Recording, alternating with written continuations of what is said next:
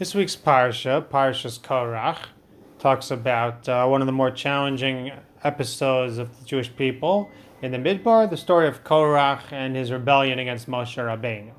So there's an interesting part of this parsha that always bothered me over the years, that we find that Klal Yisrael, they really rebel against Moshe at certain points. We find in Parshas Shlach, after the story of the Meraglim, that it says in Parak Yud Daled, Pasuk Yod, it actually says that Vayomru Koeda Lurgamosam Bavanim. The whole nation said to stone them with stones. And then the Kavod Hashem appears in the Almoed.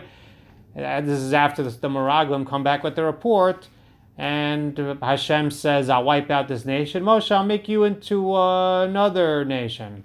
I'll fulfill the pledge to the Avos. I'll make your descendants the new nation. And Moshe defends them before HaKadosh Baruch Hu. So I saw an interesting medrash. He says that we're going Sambavonim, that actually they were throwing stones at Moshe and Aaron, and the Kavod Hashem Nira Ba'ohel, that the Anani HaKavod actually came and caught the stones and saved them. And we find again in this week's parsha, we find after Moshe Rabbeinu has the story with the Machtos, with the pans brought by the people from Ruvain, that the fire comes and wipes them out, and the people of Korach's assembly are wiped out. And then in fact it says that it happens again, then Parak Yud Zayin Pasuk Vav, that the whole Vayonu Kol Adas Bnei Yisrael Mimachras, Moshe v'Aaron, that the whole nation comes against them, and it says that you killed the people of Hashem. And the Anon comes before, and then Kavod Hashem appears again. And again Hashem says, remove yourself from these people. I'm going to wipe them out. And Moshe tells Aaron, quickly run and bring Ketores. And, Aaron is mechaber for the people. And at the end of the day, from this Magefa, it says that 24,700 people died in this. 14,700 people died in this plague. And that's in addition to all the people who died as part of the group of Korach. So the question I had is that if you look at the story, you have the people attacking Moshe Rabbeinu very personally, trying to rebel against him. And HaKadosh Baruch Hu himself says, Moshe, you don't need to worry about them. I'm going to wipe them out. So why does Moshe want to defend them? Imagine you have a Rebbe, and he has the hardest kid in his class. It makes him crazy. He has the worst class. He has a miserable class, and he can't stand them. And now, so now HaKadosh Baruch Hu, he's thinking, can I throw this kid out of the yeshiva? What if he goes off the derech, And Hashem says to him, nothing to worry about. He's my achrayis, he's my responsibility. You got nothing to worry about. The Rebbe's going to fight it.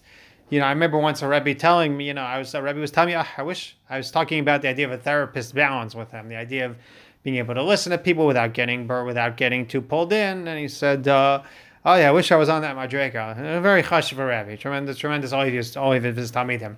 I said, Rebbe, you throw a kid out of the yeshiva, you don't lose sleep at night? He looks at me seriously. He's like, that's because I'm worried about me. I started laughing. He's like, I'm serious.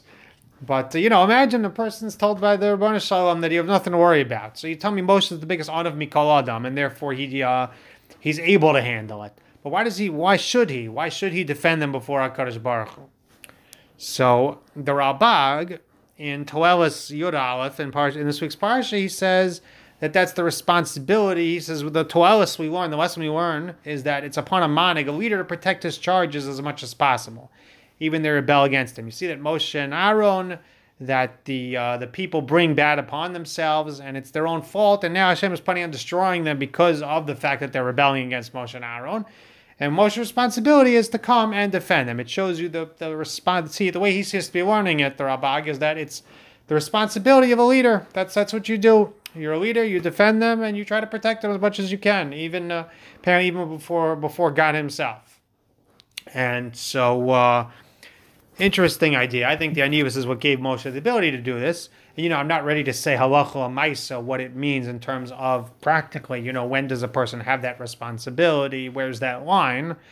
But we do see the idea of the power of responsibility as a motivator. And it reminds me of an idea I heard from my Rebbe Reluban, that he talked about the idea that when Yaakov Avinu wanted Yosef to bury him, he had him swear a shvua that he would bring him to Eretz Yisrael.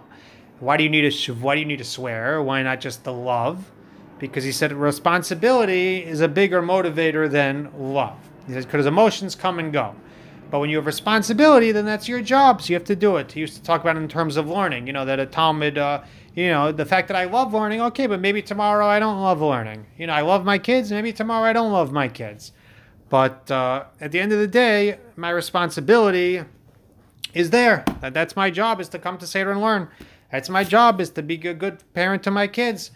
And, we have to use that power to our own advantage. Rav Yerucham Avovitz used to talk very much about this, about, if you want to accomplish things, if you want to grow, take responsibility, whether it's take on a project, take on, you have to be careful what you take on. And, you might not want to take things on that you can't take off if you need to take them off. But that's one of the biggest motivators that motivates a human being, because the person takes that responsibility seriously when they take it on.